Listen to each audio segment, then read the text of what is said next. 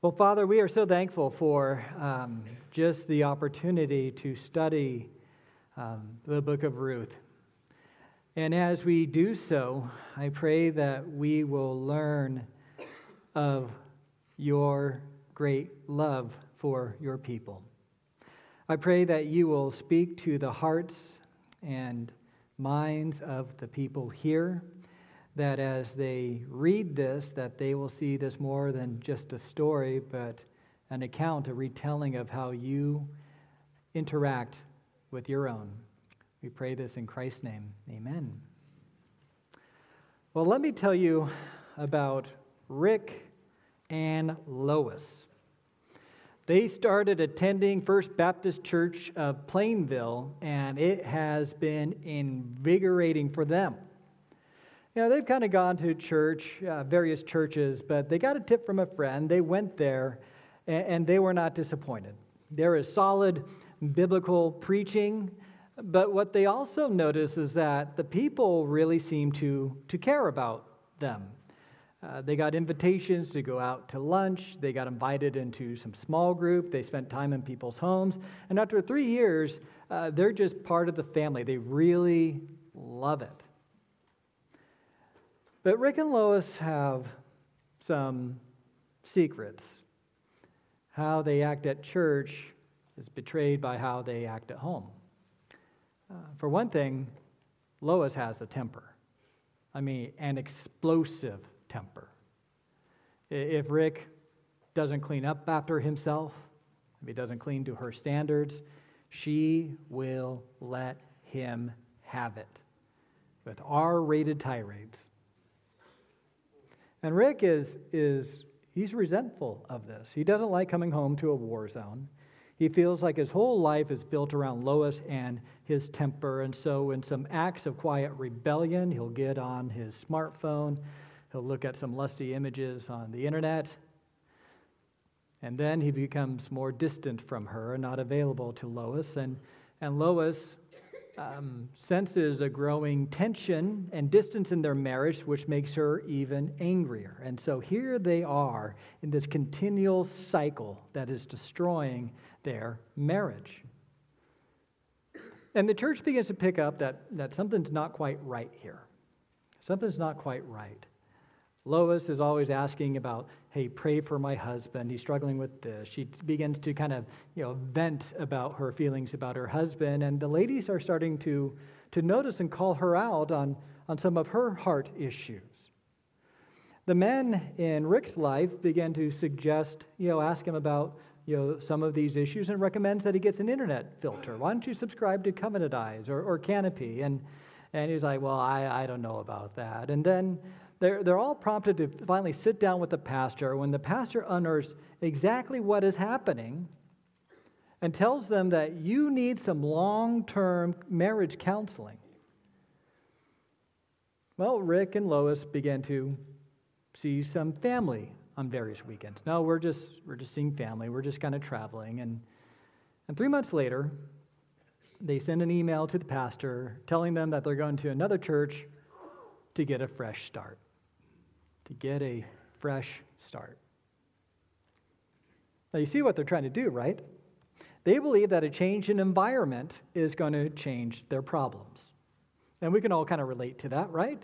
Sometimes the easiest thing to do is to run from your problems. And nothing is new. There's nothing new under the sun. In the beginning of Ruth, we see another family that's on the run from their problems. In fact, turn with me to Ruth chapter 1, verses 1 through 5. In the days when the judges ruled, there was a famine in the land. And a man of Bethlehem in Judah went to sojourn in the country of Moab, he and his wife and his 2 sons. And the name of the man was Elimelech, and the name of his wife Naomi. And the names of their 2 sons were Mahlon and Chilion. They are Ephrathites from Bethlehem in Judah. They went into the country of Moab and remained there. But Elimelech, the husband of Naomi, died, and she was left with her 2 sons. These took Moabite wives, The name of one was Orpah, and the name of the other, Ruth. They lived there about 10 years, and both Mahlon and Chilion died, so that the woman was left without her 2 sons and her husband. Now, in this passage, right off the bat, we're introduced to really the central character of the story of Ruth, and it's not Ruth. It's really a story of Naomi. And here we have Naomi brought low. And what we learn about Naomi is that her suffering is not like the suffering of Job, right? Where God was having a conversation with Satan, and Satan said, the only reason why Job is faithful is because you give him everything. See what happens when you don't. The suffering of Naomi, in many ways, is triggered by Naomi. She was a sufferer, but she was also a sinner. And as you keep on reading in the story, you find out that Naomi is not exactly a solid believer. You see, later on, she gives herself into bitterness. She also tells her Moabite daughters to go back to their own country and by implication their own gods.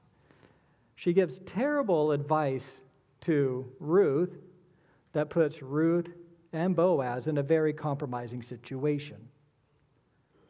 Now, you can't blame her. She was at a point of desperation. This was a time during the Judges where everyone does what was right in their own eyes. But what you find is someone who is, to a certain extent, spiritually compromised and suffering. But what you also see is that in this short story, which is considered a literary masterpiece, by the way, Johann Goethe, the German Shakespeare, said this about Ruth, that it is the loveliest complete work on a small scale. It is a brilliant story that is rich with all kinds of twists and turns and intrigue. You see Naomi, who is decidedly cursed at the beginning, end up decidedly blessed. You see the fall and then the rise, the redemption. You see how Israel starts out under the reign of the judges, a dark time in the nation of Israel. And in the end, you see indications of David and the monarchy and the kingship and the golden age. But probably the most dominant theme that we find in Ruth is this concept of hesed. Have you guys ever heard that term, hesed? I've said it in some sermons. It's a Hebrew word. It means loyal love. There's no exact English equivalent, right? When I say love, you might think about erotic love or romantic love. In the New Testament, we have agape love, which is a love that you don't deserve. But Hesed love has this idea of loyalty, right? If you are loyal to someone and you stand by them and you persevere with them, you endure with them, you endure them, because there is a special bond between you. It's almost like a covenantal love, right? I can't quit this friendship.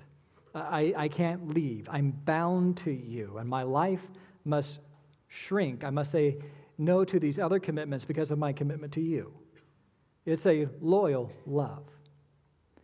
Well, the book of Ruth is all about this loyal love. You see, Ruth is the embodiment of a loyal love which is used to really redeem Naomi. You see, Boaz, a Christ figure, who in an act of loyal love marries Ruth so that he and Ruth could give their firstborn child to Naomi. I mean, what a sacrifice. And by the end, you see Naomi, a wayward Israelite, is restored. And what's interesting is you see that the Moabites, who in the book of Judges afflicted the Israelites, a Moabitess is the means of restoring an Israelite. God's Hesed love, his providential oversight of all these circumstances, is designed to bring Naomi back. And in the opening, we see kind of a different take of his hesed love. His hesed love comes in the form of discipline.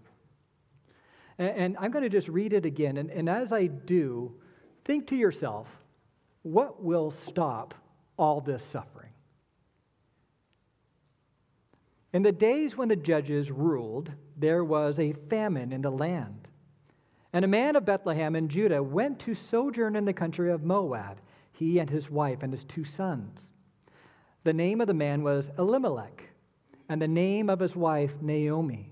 And the name of the 2 sons were Mahlon and Chilion. They're Ephrathites from Bethlehem in Judah. They went into the country of Moab and remained there, but Elimelech, the husband of Naomi, died, and she was left with her 2 sons. These took Moabite wives. The name of one was Orpah, and the name of the other Ruth. They lived there about 10 years. Both Mahlon and Chilion died, so the woman was left with her 2 sons and her husband. It almost has a Jonah feel to it, right? They're on the run. They're on the run, but the Lord brings them back. And this captures the central theme of the book of Ruth, which incidentally was probably written during the reign of Solomon. That it was a time when the arts flourished, where they'd have time to make this kind of book. And it answered an important question. It promoted the reign of David. Remember, during that time, everyone was obsessed with genealogies. Who you were related to said a lot about you. And when they looked at David's family line, they noticed that he had a Moabitess in the bloodstream. But what this does, as it shows, is not a Moabitess. It is a woman who embodies hesed love, and a father who embodies hesed love. They were faithful men and women. They were a man and woman of extreme integrity. And this shows that David is really a chip off the old block. He was begotten of hesed love. And hesed love is not something that takes just one form. For instance, when you think about what is the opposite of love, what's the opposite? Don't say it out loud. You can say it to yourself. What's the opposite of love? Now, some of you might think, well, hate, as expressed through anger. But that's not really the opposite of hesed love. The opposite of hesed love is apathy. It's just not caring.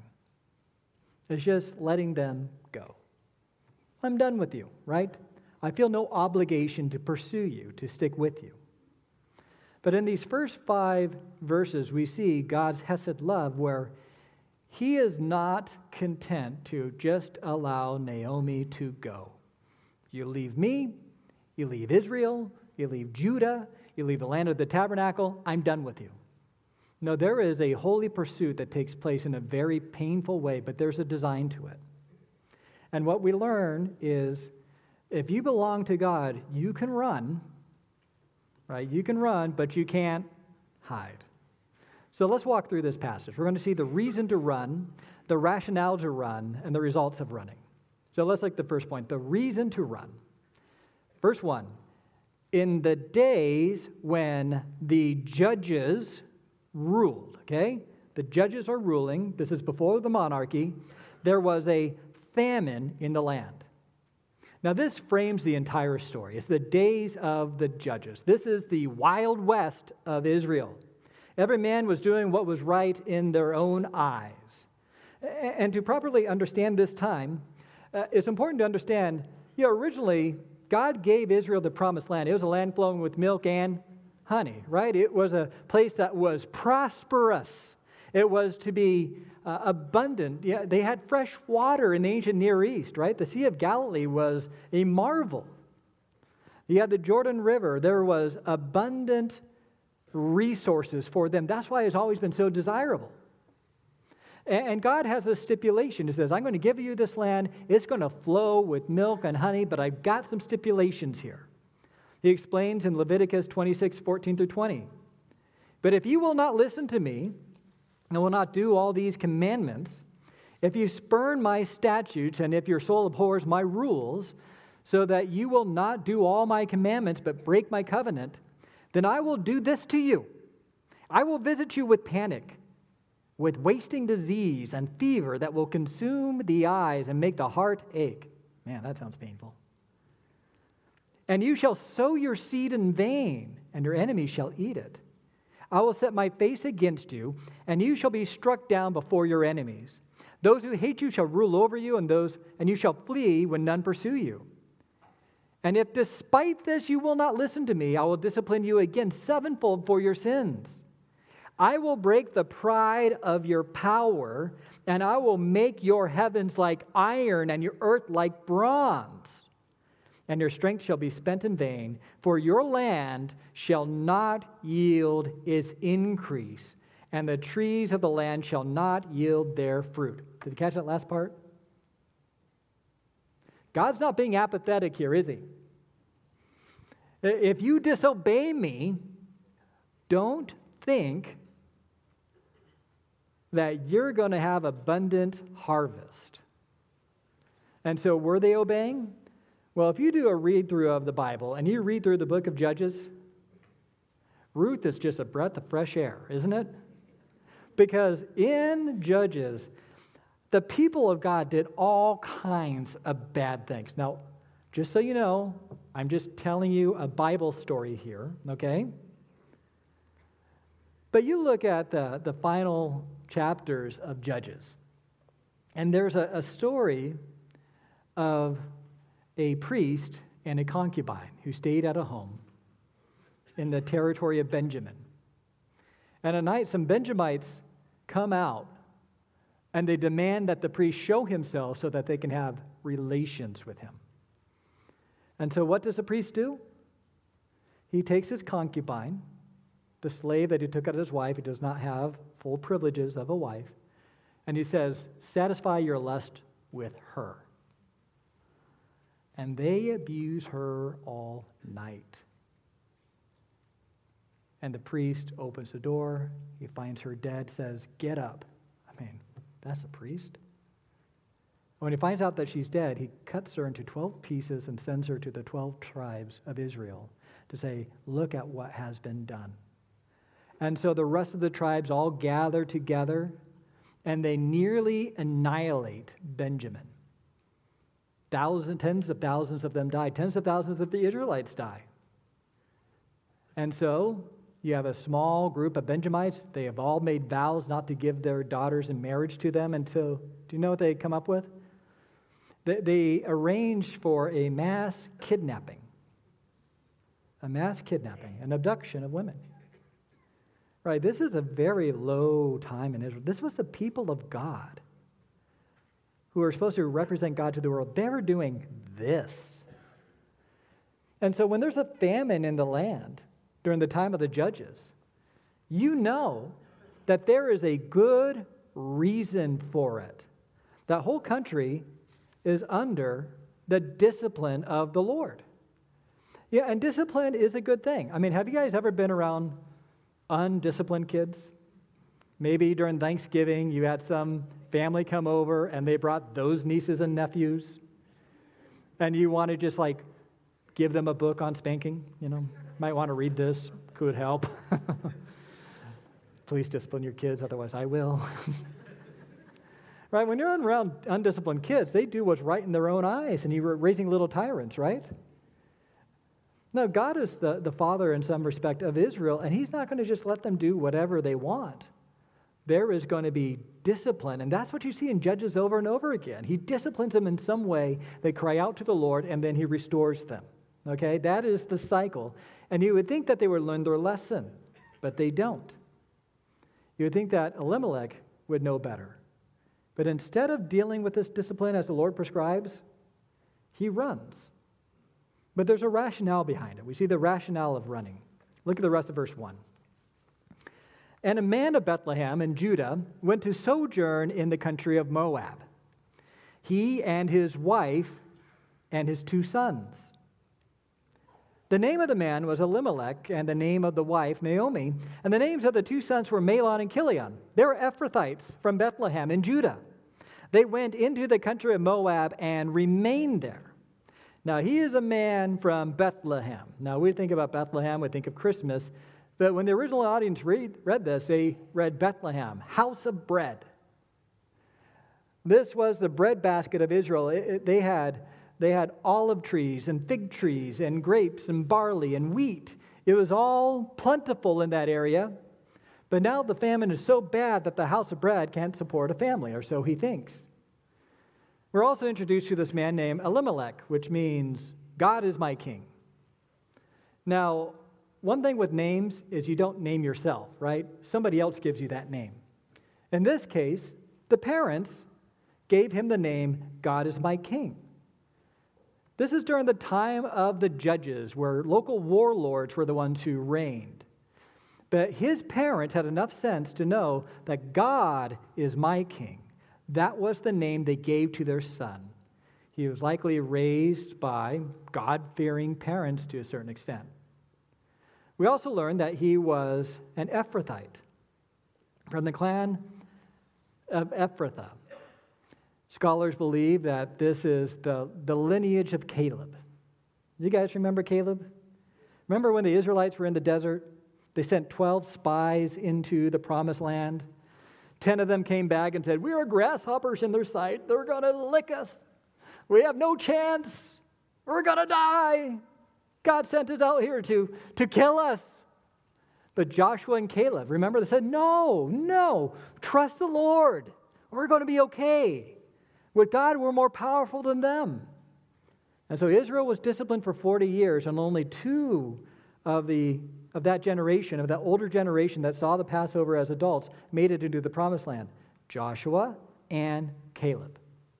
He was a man of faith. He was respected.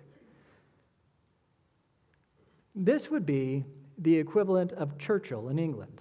To be from Ephrathah was to have almost an aristocratic name. And so what we find is that this man who was raised by the Lord decides to leave. He decides to run from his problem. Where there's another solution to this famine. There's another solution to this famine. It's found in Deuteronomy 30, verses 8 through 10. "And you shall again obey the voice of the Lord and keep all his commandments that I command you today. The Lord your God will make you abundantly prosperous in all the work of your hand, in the fruit of the womb, and in the fruit of your cattle, and in the fruit of your ground. For the Lord again will take delight in prospering you, as he took delight in your fathers. When you obey the voice of the Lord your God to keep his commandments and his statutes that are written in the book of the law, when you turn to the Lord your God with all your heart and with all your soul." Now, mind you, this is not name it, claim it theology. Don't take this, farmers, and say, if we turn to the Lord, we'll have a guaranteed harvest. This was a specific promise to Israel at the time. But these were Israelites, and there is a promise that if you have a famine, the reason why you have a famine is because of your disobedience. And if you turn away from your disobedience and repent, famine will be over, right? That's the solution. But what does he do? He doesn't stay and use his local influence to try to influence others to repent.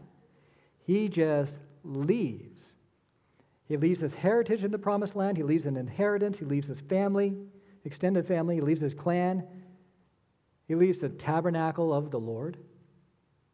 He leaves the priesthood, the presence of God, to go to Moab. Now, the original audience, when they heard Moab, they said, "Oh, Moab? You got to be kidding me." And you're thinking, well, what's wrong with Moab? Well, it did not have a good reputation. It was a cousin of Israel. It was sired by Lot. Remember Lot, Abraham's nephew? He was in Sodom and Gomorrah. God sent an angel and said, "Get out of here because I'm going to nuke this place." And so he left with his wife. His wife turned back, turned into a pillar of salt, but he took his two daughters. And after the whole episode. His two daughters were convinced that Lot was the last man on earth. And so the daughters got him good and drunk, had relations with him. Again, this is in the Bible. Had relations with him. And when they conceived, that was the beginning of Moab. They were sired by an incestuous union. And so Israel would look at them as inbred. They're inbred.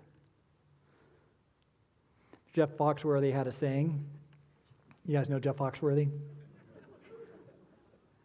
He said, if you go to a family reunion to pick up women, you might be a redneck, right? So the Jews looked at these Moabs as backwoods, inbred hillbillies. You're going to go there? Further, when they journeyed to the promised land from Egypt, they tried to get passage through Moab, and Moab did not want that. In fact, they hired Balaam to curse them. And when that didn't work, they came up with the idea of, well, let's send some of our most attractive women to try to seduce these men. On top of that, during the Judges, their king, Eglon, assaulted Israel. I mean, these were the enemies of the Jews. In fact, God made it very clear to them that no Moabite is to enter his presence for 10 generations. If you want to do the math, Ruth, there's more than 10 generations after this, but Moab was no friend to Israel. And so for Elimelech to go to Moab would be like a U.S. senator emigrating to the Soviet Union. It's like, what are you thinking? So what was he thinking? Why was he going to Moab? Why does he seem to be the only person who's doing it? Well, the name of his sons offer somewhat of a clue. These are sons that they named Mahlon, which means to be sick. Any clue about why they named him Mahlon? And then you have Chilion, which means frailty. So this is my son's sickness, and this is frailty. I wouldn't have chose those names, but But you could see, and the fact that they died 10 years, they died young, they were probably sick and frail sons, or sick and frail humans.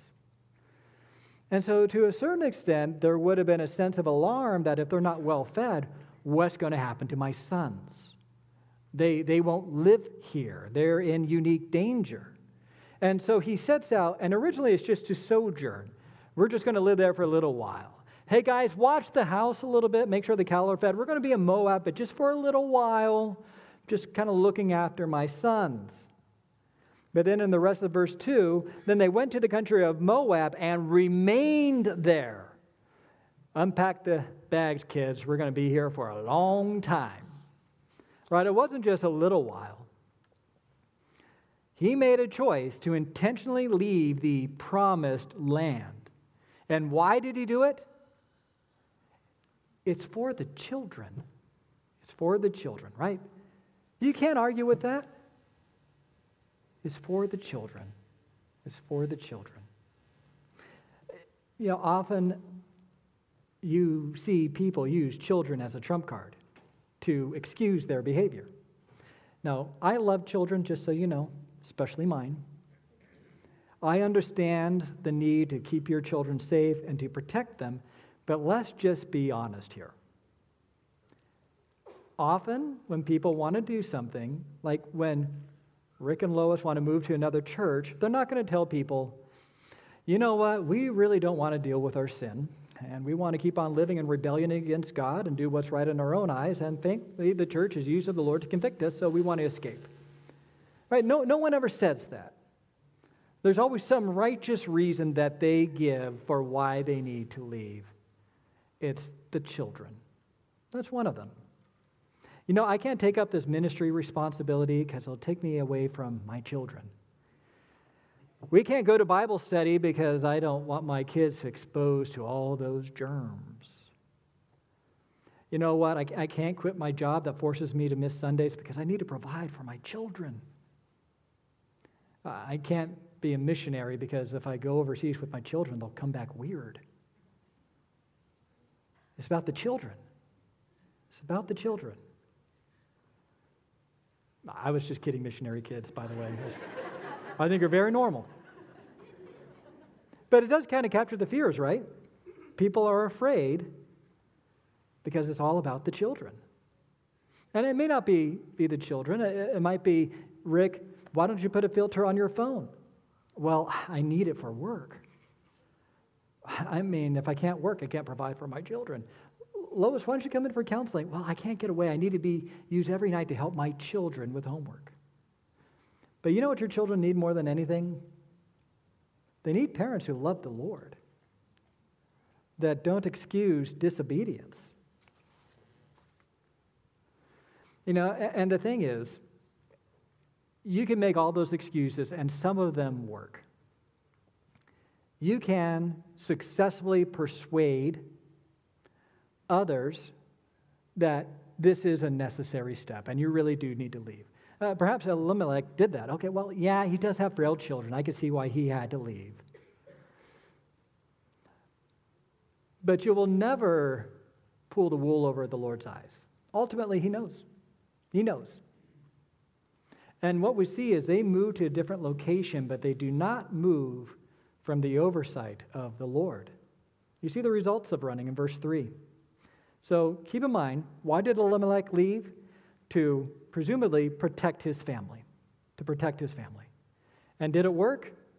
But Elimelech, the husband of Naomi, died. Very difficult to protect your family when you're dead. To state the obvious. And here is a man whose name is God is my king, buried in Moab, a pagan land, which would have been, honestly, a desecration and a disgrace. And so he moved there to protect his two sons. But notice the transfer. He died, and she was left with her two sons. She became the head of the household. And what's interesting is she did not turn around, even though her family is from Bethlehem. She did not turn around at this point and go to Bethlehem, right? The audience is just screaming, right? Get back to Bethlehem. Come on. Nope, she is going to stay, which is an indication that Naomi wasn't just taken along. She wasn't just taken along. She decides to stay, and then she decides to do something else. These, her two sons, these took Moabite wives. The name of the one was Orpah, and the other Ruth. She did not want her family line to go out. She might have felt uniquely vulnerable in a foreign land, and so perhaps intermarrying with the local population will establish some ties, ingratiate them in the community.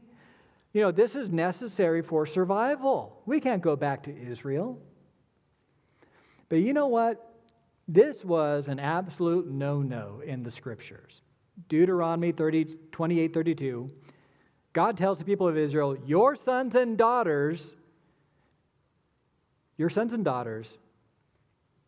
shall be given to another people, and that is a punishment.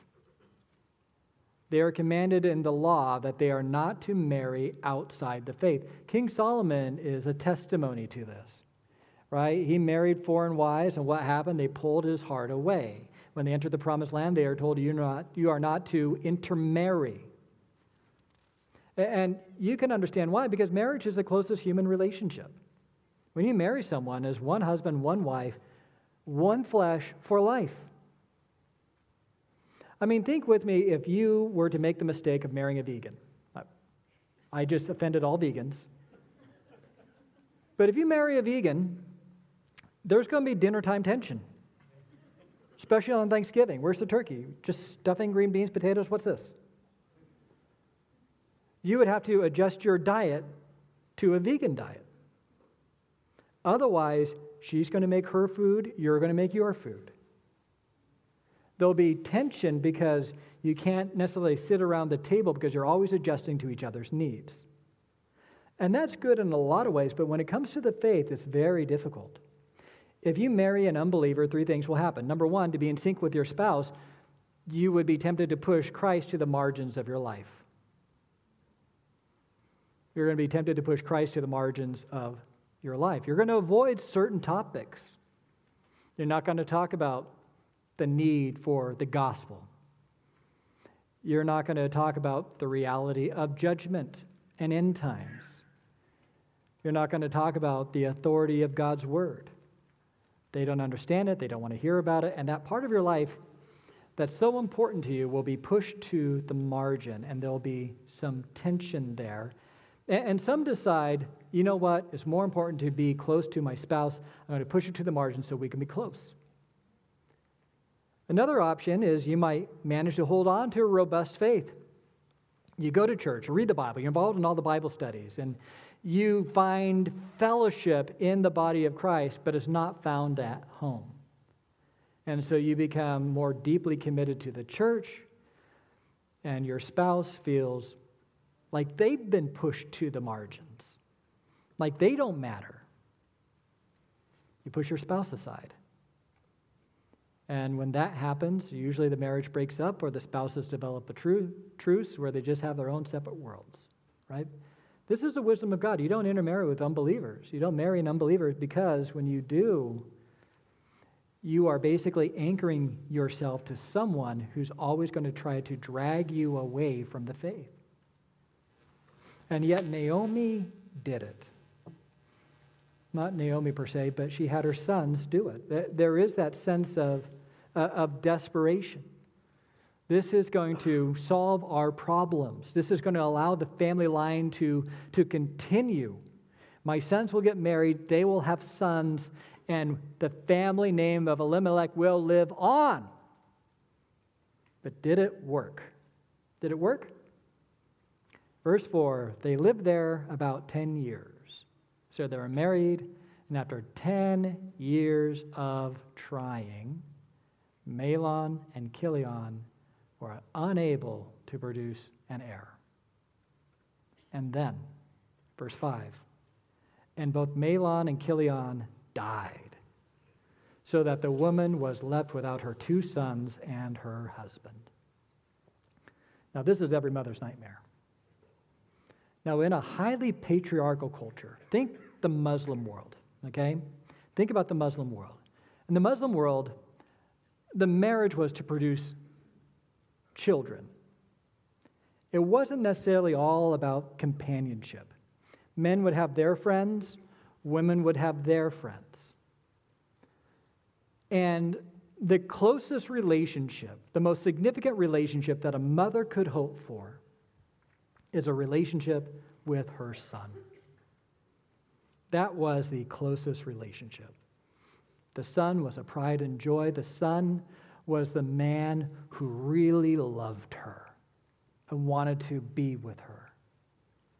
And so when Naomi loses her sons, she basically lost her whole world. This is devastating. This is why she says in 121, I went away full, and the Lord has brought me back empty. Why call me Naomi, which means pleasant, when the Lord has testified against me, and the Almighty has brought calamity upon me? She lost everything. And what's interesting is the response. At last, verse 6, then she arose with her daughters-in-law to return from the country of Moab, for she had heard in the fields of Moab that the Lord had visited his people and given them food. At last, repentance happened in Israel. Once again, people were restored to the Lord. And that extremely local famine, which is interesting, Moab didn't get it, but Judah did, is over. And so she goes back. And that's what you find. This is all about Naomi being restored. And for Naomi to be restored, she had to return to the promised land. She had to return to the people of God and the presence of God. Now, if you were to just stop there, it's just a very harsh discipline, right? It's disciplining with pain and suffering with nothing else. But the Lord's Hesed love doesn't just break people, it rebuilds people. You break them down, you build them up.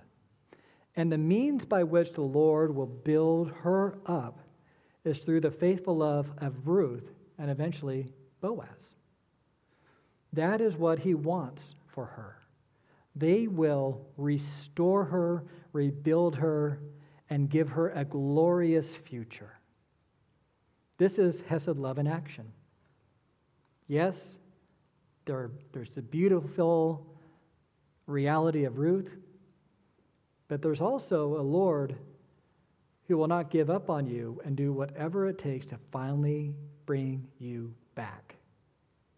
Now, the Lord doesn't curse us or bless us based off our obedience like they did with Israel. But we do find that the Lord does have a faithful love for his people, that he will not allow his true children to go their own way completely. Hebrews 12, 6 through 11. The author says, "The Lord disciplines the one he loves and chastises every son whom he receives. It is for discipline that you have to endure. God is treating you as sons, for what son is there whom the Father does not discipline? If you are left without discipline, in which you all have participated, then you are illegitimate children and not sons. Besides this, we have had earthly fathers who disciplined us, and we respected them. Shall we not much more be subject to the Father of spirits and live? For they disciplined us for a short time, as seemed best to them, but he disciplines us for our good, that we may share his holiness. For the moment, all discipline seems painful rather than pleasant, but later it yields the peaceful fruit of righteousness to those who have been trained by it." You see, if you go wayward, you might be able to run from your problem. You might change your environment. You might keep it under wraps. You can run, but you can't hide from the Lord. At some point in time, if you truly belong to him, he is going to do something in your life. He will take something away. And granted, I want to be clear here that not all suffering is a result of discipline. Sometimes the righteous do suffer, it's a pruning thing. But it is true that when God's children are being intentionally disobedient and they are running from the Lord, they can expect a pursuit where God's Hesed love will bring it to your attention. He will break you. So like Naomi, you return to him. Now with Rick and Lois, how will the Lord break them, assuming that they're his children? I don't know. And if I were Rick and Lois, I would not want to find out. Would you? Right? There's always two ways to do something, right? God could say there's the easy way, which is I'm going to deal with this right now and repent. Or there's a hard way. I'm going to ignore this, not repent, and just allow God to work me over. But either way, the Lord is going to get his people back. And that's really the story of Ruth. How he brings a wayward sheep back into the fold. And the answer is Hesed love. God is not apathetic to his children. Sometimes it hurts. Sometimes there's pain. Sometimes there's suffering. And you know what? Just like parents don't enjoy punishing their kids, the Lord does not have joy in this. But he has joy in the final restoration. And he can't wait for you to turn, to break, to turn, so that he can send some carrier of Hesed love into your life, like Ruth or Boaz, or you name it, to bring you back into the fold, to help you experience the enjoyable reality of his Hesed love. And so as we read about this journey, as we see the life of Naomi, we're really seeing a love story, right? And it's not Boaz's love for Ruth. It's not necessarily Ruth's love for Naomi. It's really a love story about God's hesed love for his people. And all of us who are his people can experience it. Let's pray. Well, Father, I thank you for your faithful hesed love for us.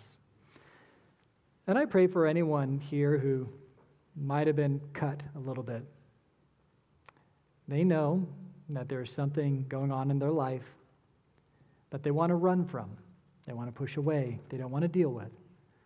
And I pray that you'll give them the courage and the trust to come forward, to seek help, to confess and experience the fullness of the rebuilding hesed love. And I pray that as a church, that we will be captivated by this concept, that we'll live in the reality that we can never run from you. And I pray that you'll help us to never want to. In Jesus' name, amen.